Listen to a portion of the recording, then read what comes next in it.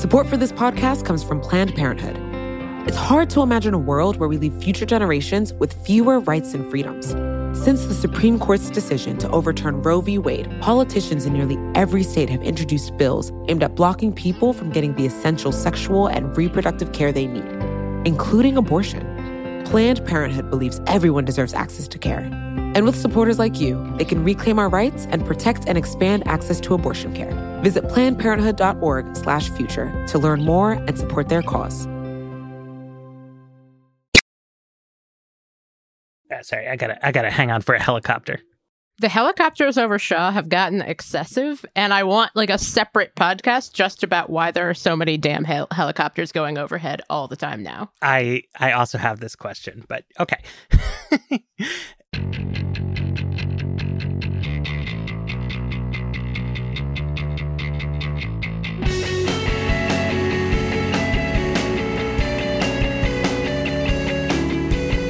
Hello, and welcome to another episode of The Weeds on the Vox Media Podcast Network. I'm Matthew Iglesias. We're here with Jane Coaston and ProPublica's Dara Lind.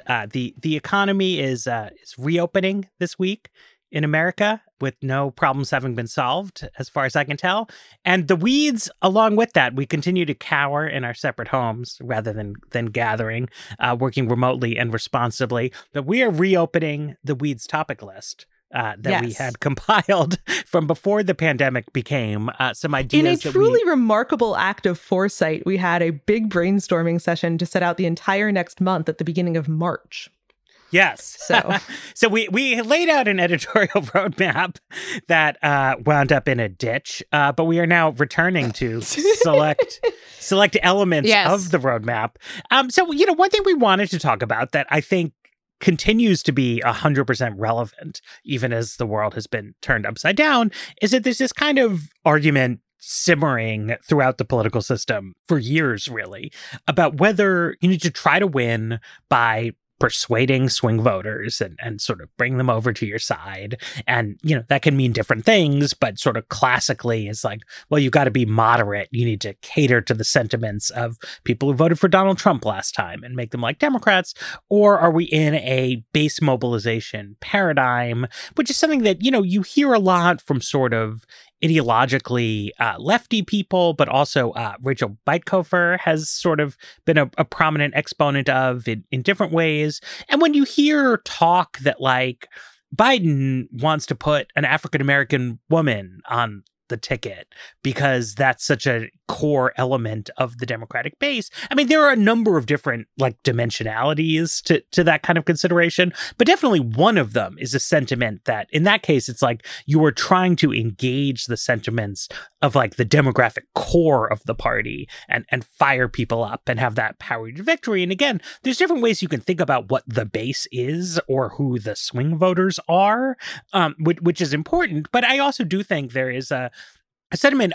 Michelle Obama yesterday said, or maybe it was 2 days ago, she had this thing where she said, she's angry about what's happening in the country, but she's not angry at Trump voters. She's angry, she said, at African Americans who didn't come out to vote in 2016.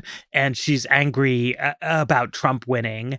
And she's also angry that African-American turnout was so poor in the 2010 and 2014 midterms. And she personalized it, but it's like they weren't there for Barack, she said. Like they didn't understand the linkage between those midterms and the success of her husband's presidency, or between the 2016 election and our understanding of his legacy. Michelle Obama's version of this was like different from the if we do Medicare for all, we're going to mobilize millions of non-voting. There's like a Bernie version of the base mobilization thesis, and there's a Michelle Obama version of it. But they are both in contrast to the old conventional wisdom, which is that you really have to look at the swing voters. Right. And it's interesting because this conversation has come up with regard to the announcement that Representative Justin Amash is pursuing an exploratory committee to run for the Libertarian nomination. And you heard from a host of people, mostly never Trump conservatives, saying that Amash will steal these votes and this is going to swing the election towards Trump, when the polling shows that the people who vote for third parties generally are not gettable voters. They're not these independent voters. I think that we need to have a real conversation about who who independent voters actually are and how available swing voters are, because I think that that's something we saw in 2016, which is that you had the quote unquote missing white voter that voted for Trump, but that hadn't voted in 2008 or 2012, or perhaps had voted down ticket, but hadn't voted at the presidential level.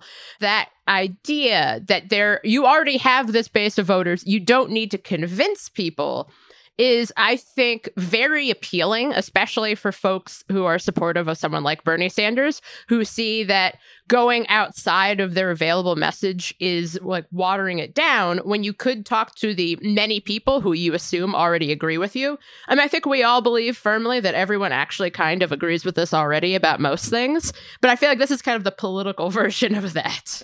So there are a bunch of different dimensions to this, and I think it's worth being explicit about them. First, I think, is the question of, to what extent is there a fixed pool of voters, people who already know they're going to vote and do not necessarily know for whom to vote.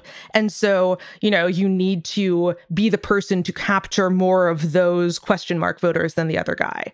Versus on the other end of that spectrum, is it a question of everyone knows who they'd prefer, but you have to make sure that more of the people who prefer your candidate get to the polls than people who prefer any other candidate. That's kind of a very stark way to put this, just in terms of like persuasion versus mobilization. Now, this is getting caught up with a conversation about candidate effects, right? Like, to what extent, when people show up to the polls or, choose whether to vote or for whom to vote, are they voting for a particular individual versus the set of policies that individual represents? That's kind of that's what Michelle Obama is expressing a certain amount of frustration with Black voters over. There definitely is some evidence that just the existence of Barack Obama on the ticket or not was a relevant variable in African-American turnout in like 2012 versus 2014 versus 2016. And then there is this question of, are the people who we think of as independent voters really that independent? And to what extent does that change over time, right? Like, that's where Jane's kind of third party thing comes in. That's where the question of, is the white working class still gettable for Democrats comes in. And this is, I think, where, honestly, the proponents of mobilization have, over the last 4 years, done a decent job of laying out, demographically speaking, who they think the gettable non-voters are. They have not done as consistent a job of explaining in a way that maps onto electoral reality how you get those people to vote. There's a certain, it makes sense that people who are invested in movement building would be drawn to the mobilization theory and would also be drawn to a theory of politics that says people turn out to vote because they want policy change. But in practice, it's not clear, especially as you get to the national level, that non-voters or inconsistent voters are mobilized and motivated by the prospect of policy change. The persuasion folks, on the other hand, it seems to me, have done a decent job of laying out, they've been fairly consistent on, you need candidates with good messages and policies that aren't so extreme as to turn a bunch of people off. They have not done, as far as I can tell, as clear a job of laying out exactly who they think the gettable voters are and establishing that those people are actually gettable, as opposed to just assuming that everybody who tells a pollster that they're independent is up for grabs in any given election. I think it's helpful to sort of bring some kind of precise details, because as in a lot of debates that have been running for a long time, there's a tendency for people on all sides of this to have little talking points that they use, which are accurate. And then if you selectively deploy them, you can create a very misleading picture. As far as we can tell, if African-American turnout in 2016 had been as high as it was in 2008 and 2012, instead of narrowly losing Wisconsin, Michigan, and Pennsylvania, Hillary Clinton would have narrowly won those 3 states. So in a hyper literal sense, it is true that had Black turnout maintained that level, Hillary would have won. And so you can say, in a certain but far causation way, Hillary lost because of the fall in African-American turnout. I think a more true way of looking at it is that African-American turnout in 2016 was equal to where it was in 2004 or 2000, that if you adjust for educational attainment, African-American turnout was higher than white turnout. And that what you had is in two races when Obama was on the ticket, Black turnout spiked to like a super unusual level that has never been seen before or against, not just for African Americans, but for any demographic subset of the population. And that, of course, Hillary Clinton could not like inspire the same level of Black turnout as the historic first African American president, and that that's completely unrealistic. And if you look at it quantitatively, right, there are many more people who are in the bucket of non-college whites who voted for Obama and then voted for Trump than African Americans who voted for Obama and then didn't vote in 2016.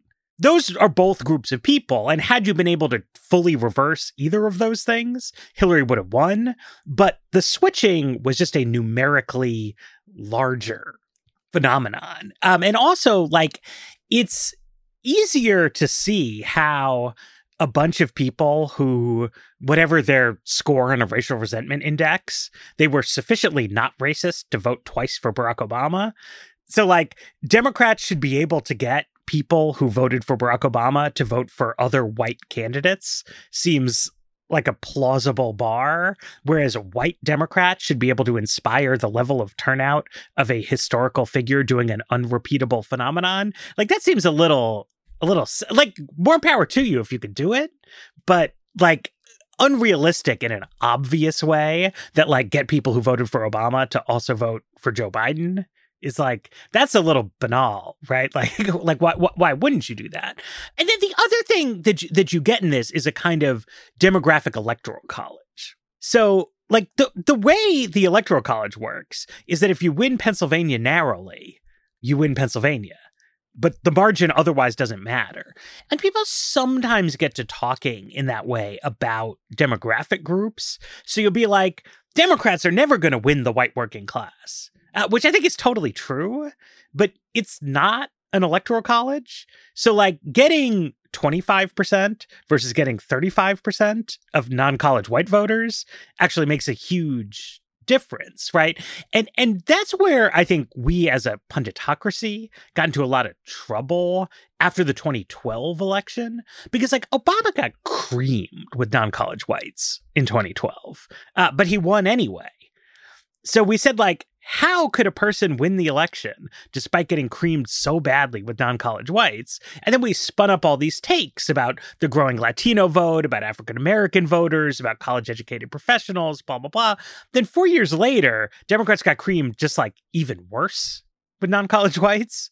And suddenly they lost the election, and suddenly the electoral college map flipped against them, and like the Senate looks permanently out of reach. And just like, to me, I think like that's the reality that's most important to keep in mind with these things. That it's like, you should try to get more votes from demographic subset X doesn't mean you get all their votes. And the like stupidly literal reason that non-college whites matter a lot as a demographic is that they are simply much more numerous than any other race education like subdivide. They're not like magic. There's just 3 times as many of them. I mean, I think all of this is good as far as it goes, but I don't think it gets us to the reason that this is relevant in 2020 is that we have an election in which an incumbent who won the primary with a pretty pure mobilization strategy, although they didn't necessarily understand that at the time, and appear like in some respects stipulating that the margin of victory was so narrow in the key states in 2016 that like to say victory was due to any particular thing is wrong. But among the things that led Donald Trump to victory, despite predictions not assuming as much, was like turnout in states like Florida, where it was coming from the same kinds of people who had been inconsistent voters but had supported him in the primary. And so you can kind of assume, especially given the extent of governing for the base and the rabid affection of the base, that they're running a mobilization playbook in 2020. on the Democratic side, you have a candidate winning who did not inspire much passionate loyalty among party activists, is I think a good way to put it, whose support was, while broad, was often assumed to be soft or shallow, which doesn't necessarily mean that it was soft or shallow, but does say something about what the people doing the commentating expected out of Joe Biden fans. And it does seem like Democrats, do have a fairly recent history with losing an election to a Republican presidential incumbent with having a candidate who was just not interesting enough to inspire a lot of, to inspire mass mobilization. Like the 2004 election was in part a successful effort by the George W. Bush administration to turn it into a choice between Bush and John Kerry rather than turning it into just a referendum on Bush. So this kind of the big question in the, all right, here's who you should be going after demographically theory is, do you do that by running Joe Biden? And if so, is it because of a unifying message?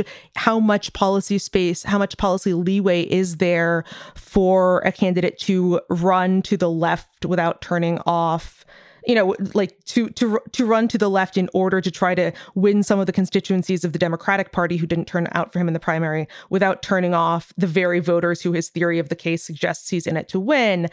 Those are all questions that I don't think are being addressed by the current round of the persuasion versus mobilization debate. And that's exactly what Democrats need to be asking. Yeah, it's interesting. I've been thinking a lot about kind of I think that this goes to perhaps a separate conversation, but a lot of this plays into like what exactly we think the presidency is supposed to do and the increased power that we have given to the executive branch, which I think that Democrats occasionally kind of forgot about in 2010 and 2014 when you think of the presidency as kind of the be-all and the end-all. And I actually think in some ways that's very much what you see from Trump, who references his 2016 win all the time, even though we've had now multiple elections since that point. And so I think that one of the challenges here is that... Wait, can you explain what you're saying there more about the presidency? I think that there is occasionally with some voters an assumption that, you vote for the person you want to be president. And then everything changes in the way that you see that it should change. That Barack Obama winning in 2008 should have ended institutional racism and generally fixed everything. And that was essentially, it's almost kind of as if we do this kind of end of history thesis for every election, that this marks this giant sea change in how we will perceive all events.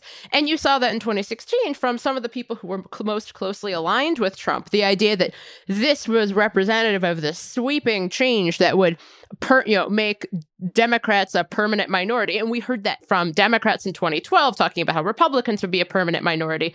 Nothing is permanent. This is all going on forever. But I do think that there is an idea of the presidency specifically, and you heard this, I've referenced it before, but there was a great piece written just after the 2016 election about African-American voters in Milwaukee who very much saw kind of Hillary Clinton and Trump as being basically the same thing, and kind of had an idea like, we voted the last time, but nothing happened for us. And this is, the idea that I think there are a lot of people, especially on Twitter, especially who kind of do this work, who think that the political motivations of the people who vote are similar to the political motivations of the people who talk about politics all the time.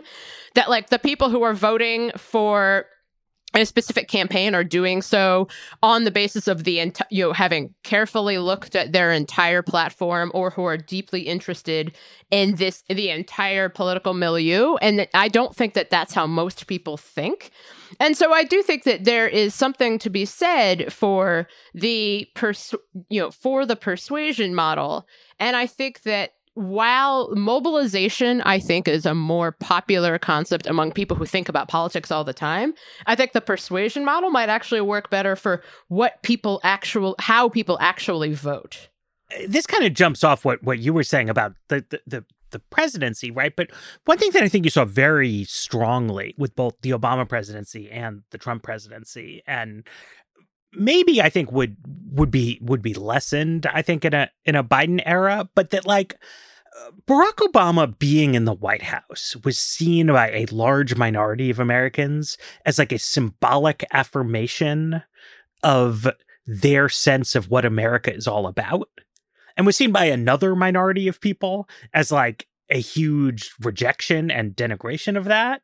And then with Trump, it completely flips, right? So you have all kinds of people. I mean, we've talked, Dara, I know this is like a thing of yours, but you know, all kinds of like fairly privileged white people who pre-coronavirus, at least, were not like personally suffering that much from anything the Trump administration was doing, feeling very like psychically assaulted by Trump being president. And it's obvious that a number of more racially traditionalist Americans saw Barack Obama's presidency in the same way, right? As like and I thought Cornell Belcher's book, Black Man in the White House, is really good on this, that for a swath of the public, Obama being president was a psychological and symbolic assault on their understanding of the country. And then Trump being president is that for another set of people. And people who are motivated about politics in that kind of way, you can understand why they then they don't care about the midterm election for governor. There are really important policy stakes in all elections, but this who are we as a country is an exclusively presidential thing and doesn't really speak to specific policy points. Like Obama, did some stuff, but he didn't have a particularly aggressive racial justice agenda, and notably a less aggressive one than every white Democrat running in 2020. But he was a black person, which is a really big deal. Right. And I think that this is the other reason. So what has been fascinating to me about watching this debate flare up again as Democrats coalesce around or settle on, depending on how you see it, Joe Biden as the nominee, is we already have, as you alluded to earlier, Matt, a very visible Veep stakes. And part of it does appear to be a product of constituencies who aren't super enthused by the, Democratic presidential choice, looking to get enthused, or people who are trying to reach out to those voters, looking to keep them in the game. And the face of that has been Stacey Abrams, who has been fairly publicly lobbying for a vice presidential nod, or at least has been doing it in such a way that people who don't want her to get it have been leaking that her people are lobbying for it, which maybe is just an old school, instinct of mine that seems like a, the sort of thing that is likely to not endear you to party elites. I would like to interrupt very quickly to say that, that's not to say that this doesn't happen before. It's just that normally we don't know about it. Right. It's one of those where, if it's coming out publicly, that doesn't mean that means that someone heard about it and thought that's a bad enough idea that I'm going to leak it to try to stop it. No, but also she doesn't deny it in the press. Right. That's the critical difference, right? So, I remember I was reporting on the Hillary Veep stakes, and somebody I was supposed to look into was Tom Vilsack, who was the agriculture secretary at that time. And his on the record quote was something like, "I'm focused on my work defending America's farmers." And then his spokesperson sent me this huge fucking PDF of 90 billion reasons Tom Vilsack should be vice president of the United States. But if you just asked him, he would say something very coy and self-abnegating. What Abrams is doing that's different is that if someone asks her would you like to be vice president, she's like, yeah, that'd be cool. Right. Which is obvious, but it breaks this weird taboo that you're not supposed to say you would accept a major promotion in your fucking career as a politician. And it works very well with the lane that Abrams has built for herself in the Democratic Party, where, she gave a State of the Union response that was actually very broadly liked, which nobody ever does. But before that, she was known for pushing a mobilization theory of the electorate. She had, she had put a lot of her effort toward expanding the electorate in Georgia. She had, was in theory a face of the fact that you can run as a progressive in a red state and win as long as you're getting people who haven't traditionally voted and get them invested and bring them out to vote. Which is to say, Stacey Abrams, who is now, in the running to become Joe Biden's vice presidential pick, has historically advocated for a view of how Democrats can win elections that is very highly contrary to the view that got Joe Biden the Democratic nomination. And I think that that contradiction can be resolved if you adopt the kind of pure representationalist view of having an African American on the ticket is going to bring out Black voters, and it not necessarily checks that box, but that is more powerful than anything Joe Biden as a white man could do to bring those voters out. But it does pose something of a problem for the people who believe strongly that the Democratic Party needs to be not only a multiracial party, but a multiracial progressive party. In the kind of bluntest way to put it, if representation is the most effective strategy for bringing out non-white voters, then if you believe that the interests of non-white voters aren't super well served by a center or center-left party, it doesn't matter, because a center or center-left party can still find enough people who agree with its views of any race and put them on the ballot. And, the people who believe that there is an interest in the Democratic Party being a multiracial progressive coalition or working class coalition end up getting shut out of the decision-making process by their own voters in that model. Okay, let's take a break, though. And then I want to talk about Stacey Abrams, because I think she's a great case study in how this stuff gets weird. Support for The Weeds comes from Not Another Politics podcast from the Harris School of Public Policy. With the constant news cycle, there's a lot of noise out there. Opinions are plastered all over social media, pundits are throwing out hot takes without any sort of context, and it's only getting worse as we dive farther into election season. We know that if you're listening to us at The Weeds, you're looking to cut through all this. And if you like this show, you might like Not Another Politics podcast. Not Another Politics podcast is produced by the University of Chicago Harris School of Public Policy. They want to take a research and data approach to analyzing hot-button issues and offer perspectives that go beyond the headlines. They cover a wide variety of topics in their episodes, but a few recent episodes that you can listen to include a deep dive into why women are underrepresented in U.S. politics or whether or not we can believe political surveys. You can listen and subscribe today at harris.uchicago.edu/NAP. That's NAPP.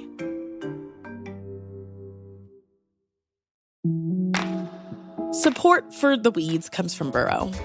Okay, are you ready for the understatement of the century? Buying furniture can be frustrating. You end up visiting a bunch of stores searching aimlessly for the right pieces to match your home, then spend hours trying to get those pieces together, or together again if you got it wrong the first time. And that's even if you were able to get it through the door. Burrow is a furniture company that wants to make the whole thing easier. Burrow's new Dune line features a contemporary yet timeless look inspired by the craftsmanship of classic mid-century construction. If you're looking to bring a sense of luxury, comfort, and durability to your outdoor spaces, you might want to consider Burrow. Like all of Burrow's pieces, they offer easy assembly and disassembly so you can move or store them away as needed. Not only that, they ship straight to your door for free. Listeners of The Weeds can get 15% off their first order at burrow.com/weeds. That's Burrow, BURROW.com/weeds for 15% off. Burrow.com/weeds. Okay, so I have written about this on Vox.com, but I really recommend a Medium post called What Happened in the Georgia Gubernatorial Election that was done by Catalyst Analytics. And they are just like one of the top Democratic Party data firms, right? And they look at the Georgia gubernatorial election in a lot of detail.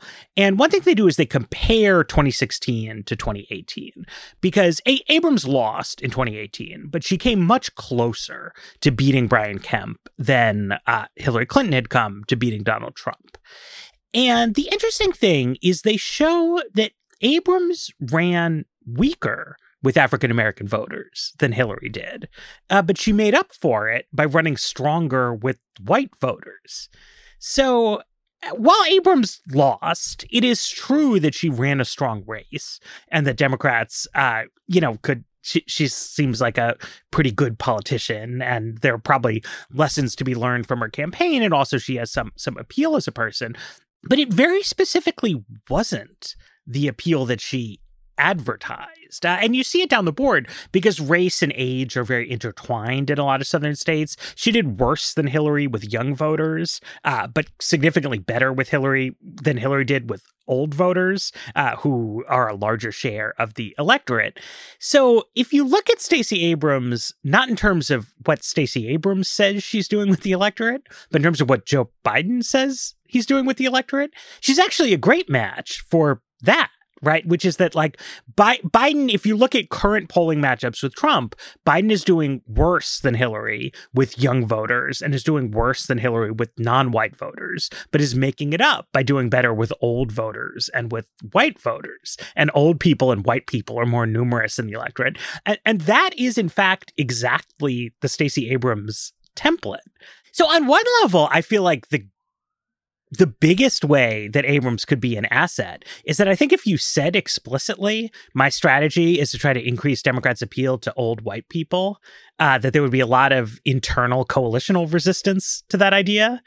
But if you put Stacey Abrams on the ticket, who was effective at increasing Democrats' appeal to old white people, and say, oh, we really want to energize young people of color, but then you actually try to get the votes of old white people, that might be the kind of easiest way to, it makes the medicine go down easier if Stacey Abrams is the face of the appeal to old white people strategy. Yeah, it's very much, I've been thinking a lot about how we signal things or position ourselves to other people. And so much of the I got a email notification from the magazine The Nation, announcing their articles of the day. And the article was something about why we need a black woman vice president. And my first thought was just anyone? Just find one. You got a black woman, just vice president now, because it's a signal to those older white voters. It has nothing to do with what Stacey Abrams thinks or what Kamala Harris thinks or their specifics.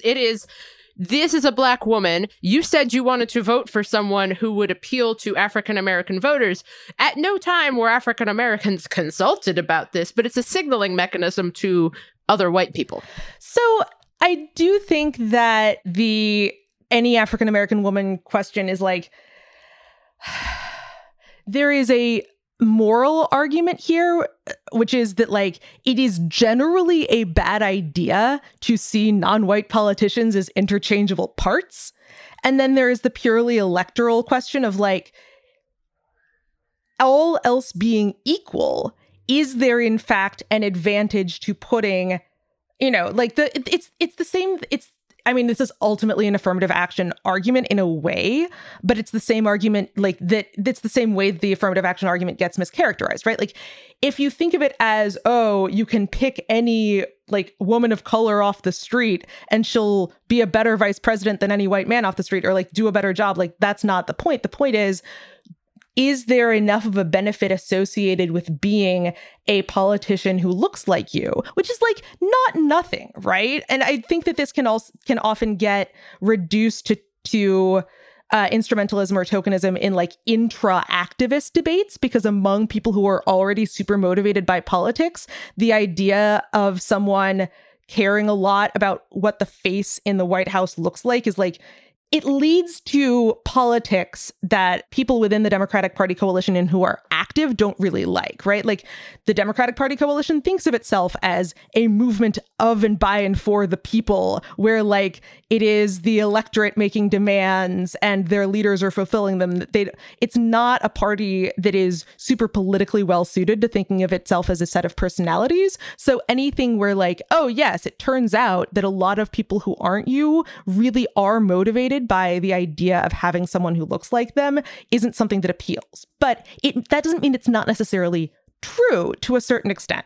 So there is that. But I think the other thing that is kind of worth paying attention to in this question is that you're not just running any election in a vacuum. You're running it against other candidates who are running different playbooks. And I'm not convinced at all that you can look at Stacey Abrams versus Brian Kemp and map it onto Joe Biden versus Donald Trump, because the other thing that the thing that Republicans have been learning for the last 4 years is the thing that Democrats were learning for the previous 8, which is if you're running a mobilization campaign and your mobilizer is your candidate, and that candidate isn't literally on the ballot, your mobilization targets aren't going to turn out. And so the question, I think, for me is, when faced with Trump being on the ballot again and being able to draw out some of his voters who didn't have a whole lot of interest in voting for non-Trump Republicans,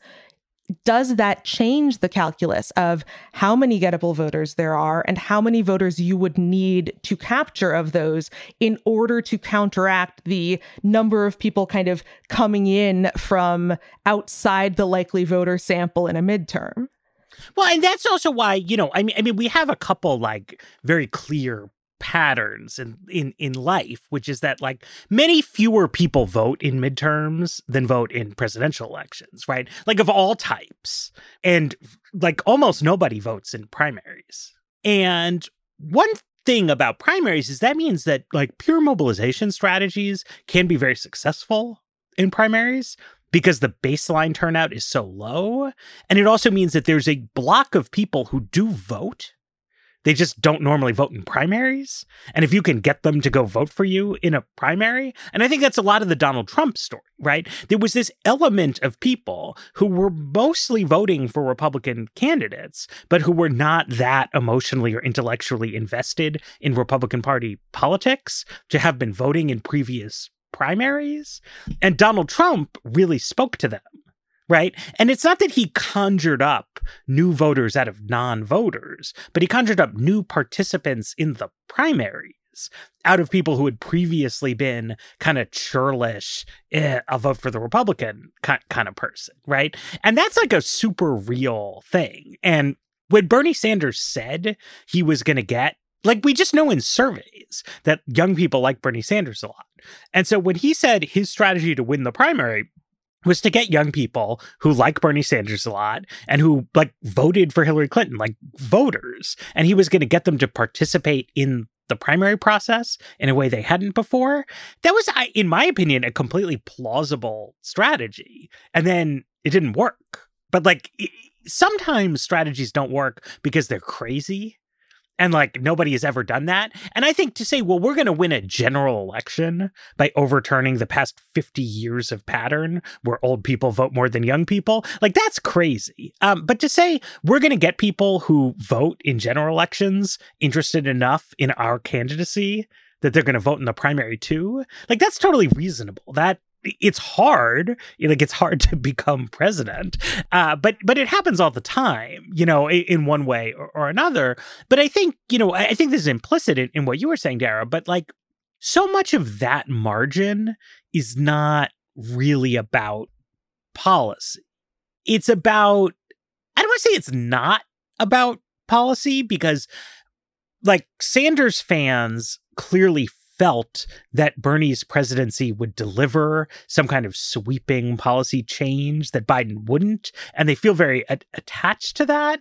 But if you dig down into the analytics of like, why would that be? It hinges a lot on his incorruptible nature, right? Unlike his personal characteristics, rather than a like sober assessment of how Congress works. In just the same way that like Donald Trump, right? He owns the libs somehow, right? Like in a non-specific way. And Barack Obama like affirms that the arc of history bends toward justice, separate from his legislating.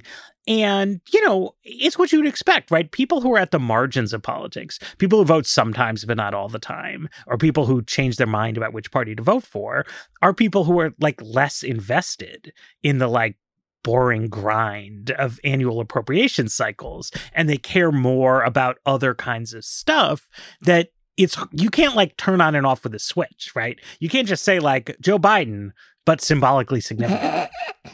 Correct. You know, because like he's not, right? He's shown, I think, a lot of like political smarts that some other Democrats lacked in terms of just like being careful about what positions he takes. I mean, But he's bored. The entire strategy of just not saying anything at all, which people for some reason really were like, why isn't Joe Biden saying more stuff? And I'm like, no. If you're Joe Biden, just don't say anything. Like, you got to Calvin Coolidge this shit for 6 more months. Like, just this ride is leading it out. me back to reminding me why I was so frustrated with like the discourse around the 12 months of the Democratic presidential primary before anyone started voting, because so much of it was people attempting to make these calculations who didn't necessarily have any evidence on, like, it was a lot of theories of how my preferred candidate can win, not just the primary, but the general election, based on, well, I think that my candidate appeals to people at like X, Y, and Z. The problem with that fundamentally, above and beyond just voters aren't necessarily particularly skilled at this sort of thing, that's not, like, it's just not something that's selected for in primary electorates, is that by definition, these are a lot of people who are already highly motivated to turn out to vote in a general election, making predictions about what people who are less motivated to turn out and vote for Democrats in a general election will do. And so you have either a sort of everyone is like me assumption, or the reverse assumption of, well, this candidate doesn't particularly appeal to me, but I can understand how he'd appeal to never Trump Republicans, or I can understand how he'd appeal to the white working class. And this is the reason that I keep coming back to 2004, is it seems not implausible to me that a candidate could be more broadly tolerated or liked than the alternative, but not be able to successfully turn enough people out to vote. And that, I think, is the real weakness of the persuasion approach, is that it doesn't always acknowledge the downside in affirmative demobilization. If you have a candidate who, doesn't have the representational appeal to get young voters or non-white voters or whatever out, and doesn't necessarily have whatever ineffable, identity politics quality that a politician like Donald Trump or Bernie Sanders does. And not identity politics in the way that people talk about it, which is basically demographics, but identity politics in the building a fandom sense. And I'm not sure what you do as a party if you're going to run a persuasion playbook in the general election to figure out whether that's actually going to get enough voters out. Yeah, I think I would love more research and separate conversation on the idea of demotivating, because I think that that's a really important part of this. It's not, as I think that how we talk about motivating the voters that we want to see vote should be coupled with how we think about demotivating other voters. And I think that we've seen that repeated, like we've seen demotivation tactics work, because sometimes it seems to happen by the people who think that they can activate a specific base, or a base that you should vote but isn't voting. And I think the best example I can think of is Roy Moore's special election in Alabama in 2017, which was posited as, for some people who were very supportive of Moore's candidacy before the allegations came out regarding his past, as being, he's a true conservative. This is someone who has stood up, quote unquote, for the Constitution before, because, you can't do that if you're not getting heaved off the Alabama Supreme Court a couple of times. But he was incredibly demotivational to swing Republicans and to more moderate Republicans, which is why the story of the Doug Jones-Roy Moore election was really just, tens of thousands of Republicans saying, no, thank you, I don't want any part of this. And so I think that that's something that needs to come up, is that while a candidate may not be like getting people to vote for them in droves, there's also how candidates can themselves be demotivational. And I think of this in terms, you saw this with Roy Moore, but you also see it with kind of the, occasionally the candidate that best matches all of your hopes and dreams is also the candidate who will demotivate people who do not quite share your hopes and dreams. And so I think that is why, we spend a lot of time talking about how everybody hates centrists and nobody likes centrist candidates.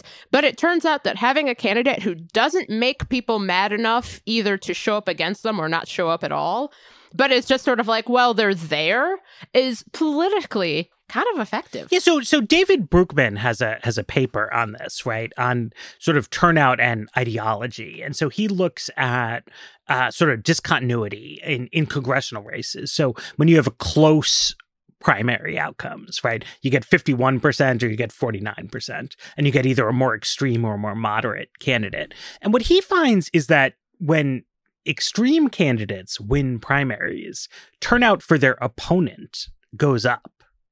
So that there's a certain amount of like, holy shit, I got to turn out and stop this crazy guy, right? Whereas a more banal person, people say, whatever, I'll stay home. And I did think that, you know, had Sanders or Warren been the Democratic nominee, they might have had some upsides on other dimensions, but that would have been a real thing, right? That a certain number of center to right of center people who have a bunch of problems with Trump, you know, who are looking at the coronavirus situation or whatever else and being like, I've had enough of this. They would look precisely at those promises of sweeping policy change and those impassioned fans and say, oh my God, this is really alarming.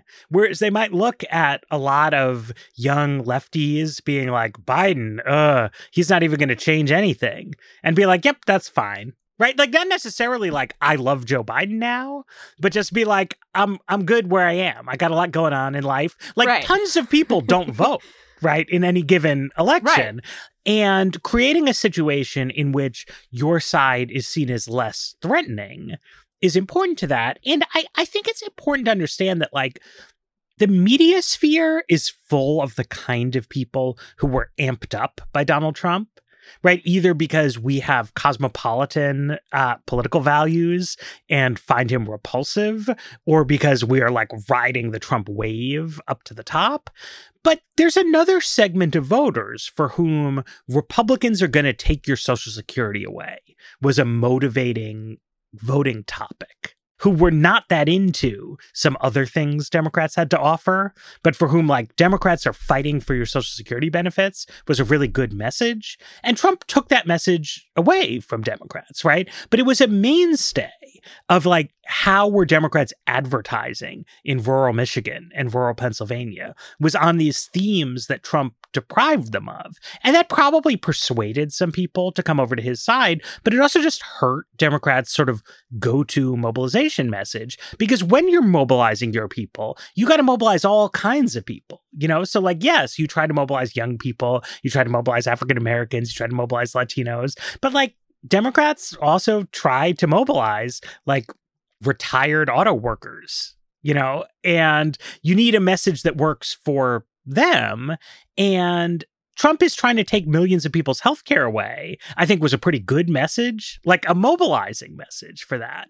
But in 2016, like, Hillary didn't have a great mobilization message for certain classes of Democrats. It'll just be different with Biden. You know what I mean? Like, Trump has given him some new tools, but he lacks the, like, mobilization impact of electing a woman president, you know, which will be, I think, a real issue for him. Should we do white paper? Let's white paper it. All right, let's do it. Support for The Weeds comes from Hydro. Finding the time to exercise can be hard. But with the Hydro Rower, finding time for a 20-minute full-body workout can be a piece of cake. Hydro is a state-of-the-art, low-impact home rowing machine that's actually designed by rowers. Hydro caters to all fitness levels, and their classes are taught by Olympians and world-class athletes alike. Eric Maxwell, from the business side of things here at Vox, got to try it out. Here's what he thought. The Hydro definitely felt like a nice workout. It felt challenging, intuitive. It kind of felt natural without being too strenuous. It was just nice to have a menu of options, to find something super customized and just make it feel fun. This spring, you can join the growing rowing community at Hydro. You can head over to hydro.com and use code WEEDS to save up to $400 off your Hydro. That's HYDROW.com, code WEEDS, to save up to $400. Hydro.com, code WEEDS. Support for this show comes from Sylvan Learning. As a parent, you want your child to have every opportunity. But giving them the tools they need to tackle every challenge, that takes a team. Now more than ever, educational support tailored exactly to what your child needs can make all the difference. That's why parents have trusted Sylvan Learning for 45 years as the ultimate teammate in their child's educational journey, instilling in them a love for learning and a passion for reaching the next level. And Sylvan's Insight Assessment can identify gaps in learning and areas that could be of concern for your child. It's a 360-degree view into your child's learning that you can't find anywhere else, and helps ensure that your child didn't miss something in school that might put them at a disadvantage in the future. And right now, it's the best price of the year at $29. Go to sylvan29.com to learn more and get your child's assessment for only $29. That's SYLVAN29.com. So this is Asian American Discrimination in Harvard Admissions by Peter, I can barely say this name, Arcidiacono, Josh Kinsler, and Tyler Ransom. There's a team of people who worked on the Students for Fair Admissions lawsuit, but it's based on just an openly available data set that was sort of coughed up by this litigation, in which Harvard was forced to reveal in some detail how they are scoring different applicants. And, what it shows is what, frankly, in my experience when I was a journalist on campus, everybody sort of already believed, although they wouldn't admit it, which is that Asian American candidates who are accepted for admission are much stronger academically than non-Asian candidates. And that the reason for that is that a lot of Asian candidates who are academically strong are being booted due to low ratings on the personal index measures of this. It's interesting. One thing they add here is they're actually able to just throw out the legacies and athletes and things like that and just look at the pool of non-legacies, non-athletes, non-development cases. And they show that even in there, accepted Asian students are much academically stronger, and it's because Asian applicants are getting much lower ratings on personality scores. Then they show the interesting added benefit, which is that when alumni interviewers interview Asian candidates, they don't rate their personality scores low.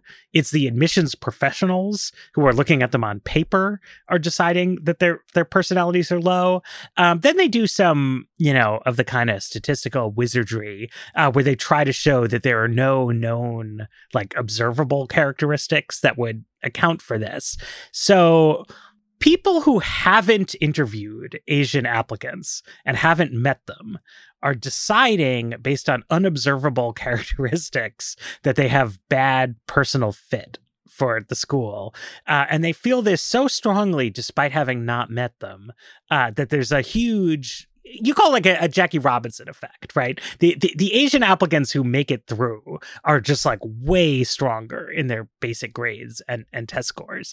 And it's awfully suspicious, I would say. I wouldn't even say it's suspicious. On some level, it's absolutely clear what's going on, which is that Harvard is already 20% Asian, under this admission system.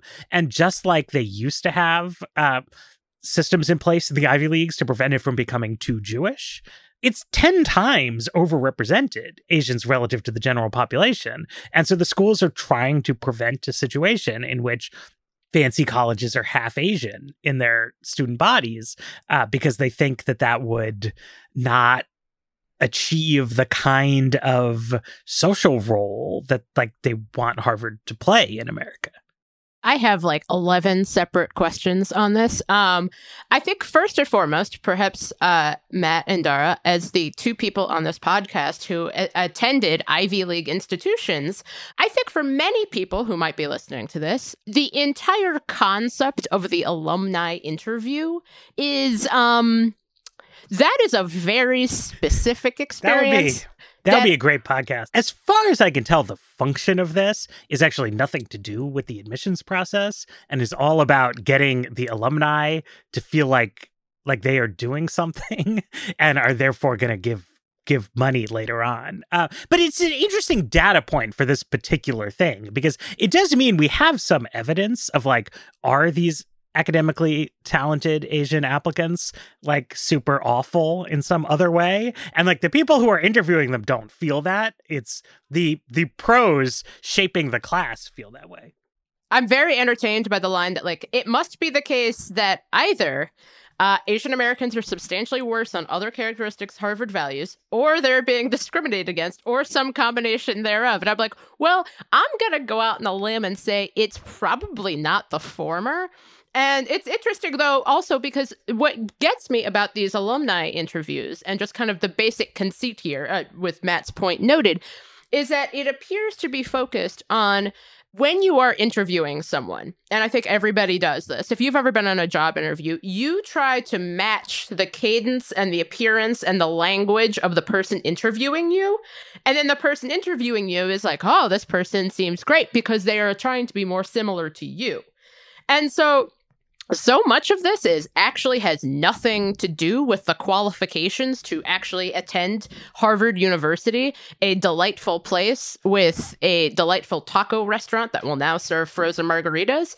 But it has more to do with, can you match the cadence and appearance and basic milieu of a person who has already attended this university? And that seems to be like, I think that's where you get into the question of like, quote unquote, cultural fit, or even like kind of the BS mismatch hypothesis. Like this idea of like, if you can mimic what it looks like to have already attended Harvard, the people who have already attended Harvard would be like, yes, you can come here. And I find that's concerning. So I have struggled a certain amount with this because I have this extremely Caucasian reaction of defending the legitimacy of any institution that benefited me personally.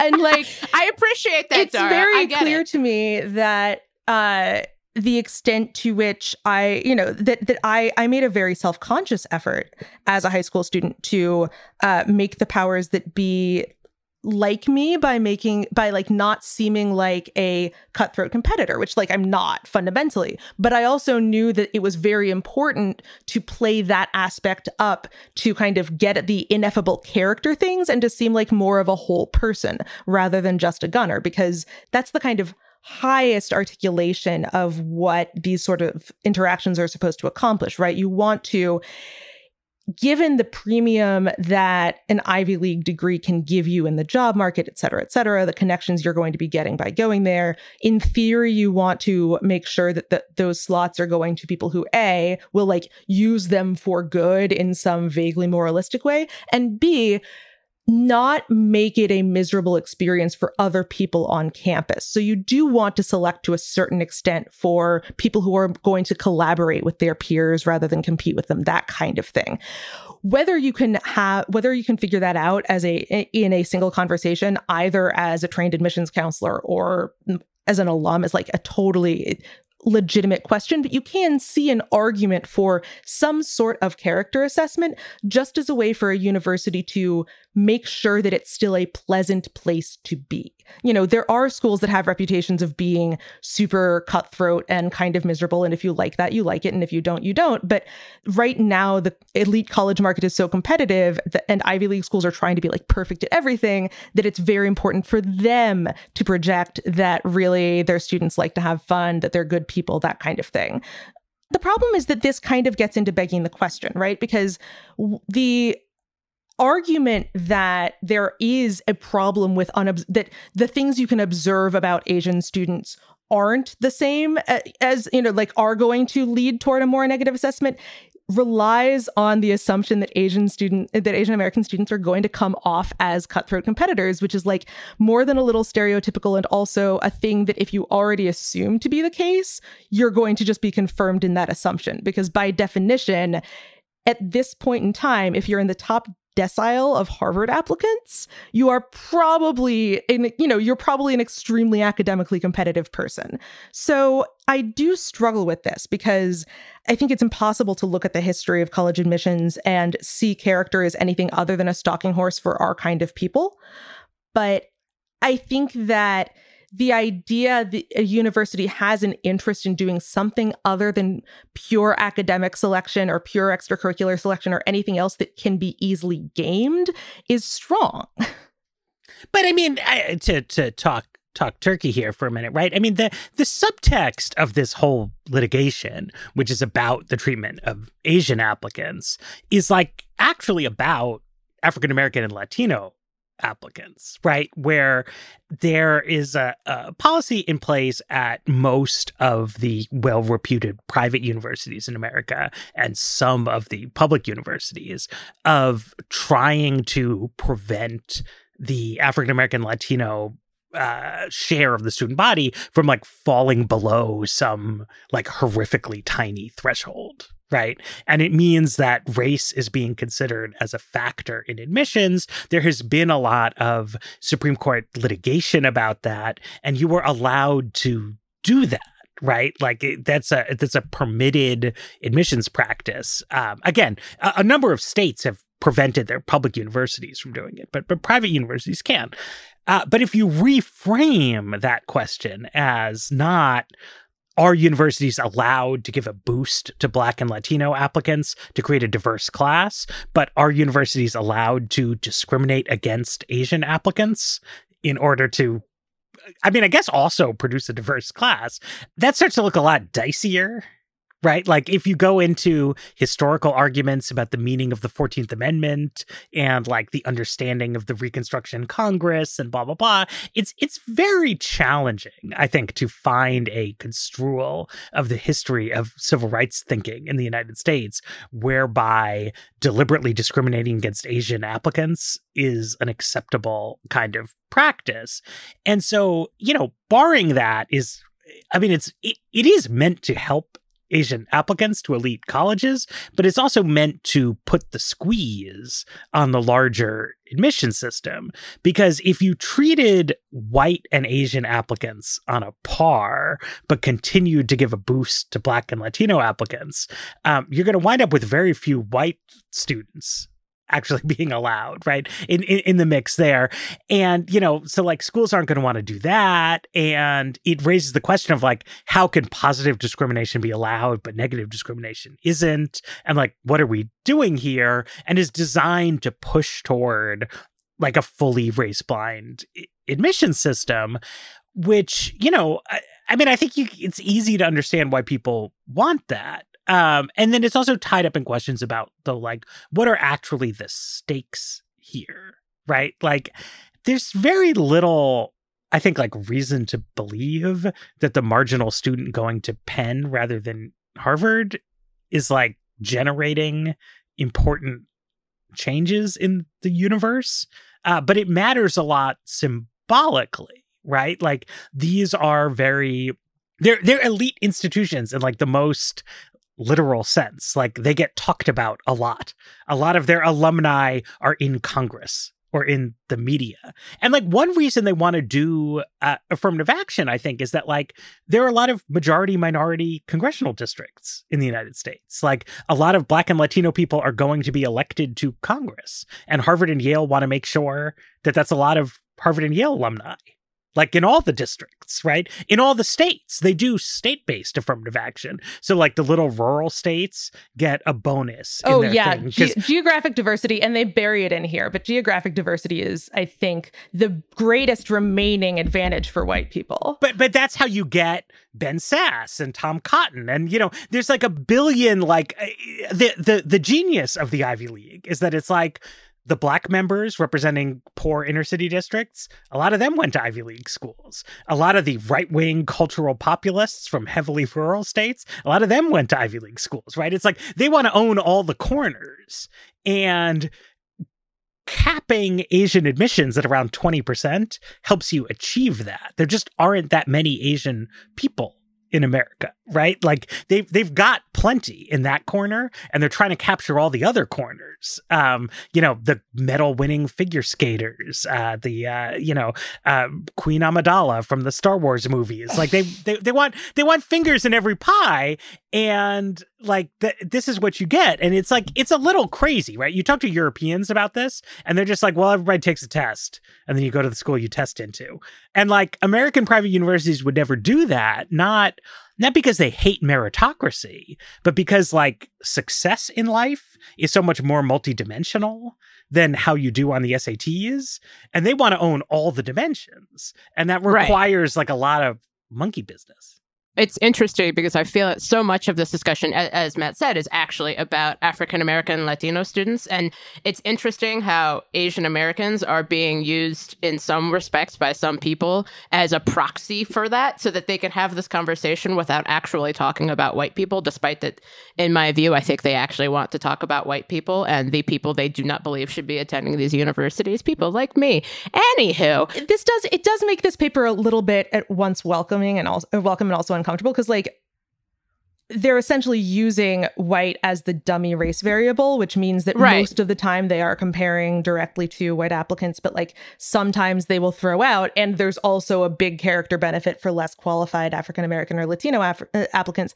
And it does make it a little bit uncomfortable to read something like this, knowing that that those things which are not the thrust of the paper are going to end up being, if not the explicit political talking points, the target of whatever remedial policies would get instituted, and not feel that the authors are either obfuscating or being used as useful idiots, which is a very difficult.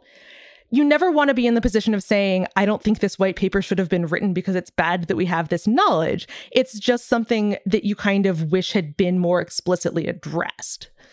This paper is fascinating, but I feel like I had so many additional questions that I almost want research on the research itself. I mean, it should be said. I mean, obviously, these authors are participants in a lawsuit. Right. Harvard does have its own special Harvard math, which shows that this is not happening. I mean, I've looked at it. Yes.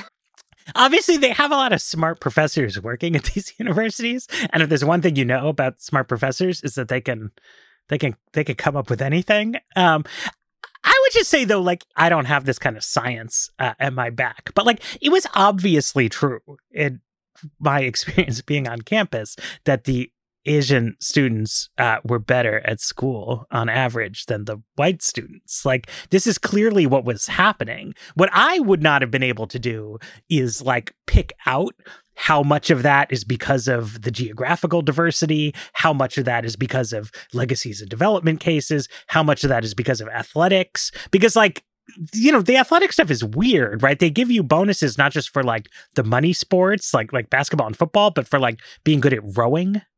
Which, particular kinds of people have the opportunity to become high quality fencers at the age of 15 or ski jumpers and other kinds of stuff like that. So, I wouldn't have been able to tell you like exactly what was going on, but like it's just very clear. Like this is the policy at these schools, and they had the same policy with Jewish applicants at an earlier time in history. And I think it is one of the strangest things that, every school's like official history is like, oh, that was bad, we shouldn't have done that.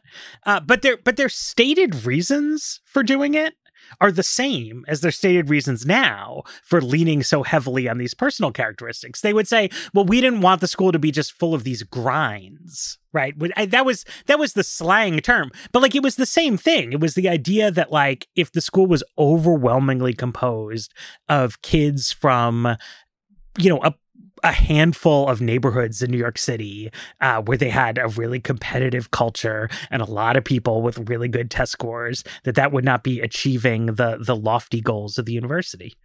I think we may have lost Dara. Well, I think we're at about the end of the show. So hopefully Dara, let's do it. Dara is well in quarantine. So thanks to everybody for listening.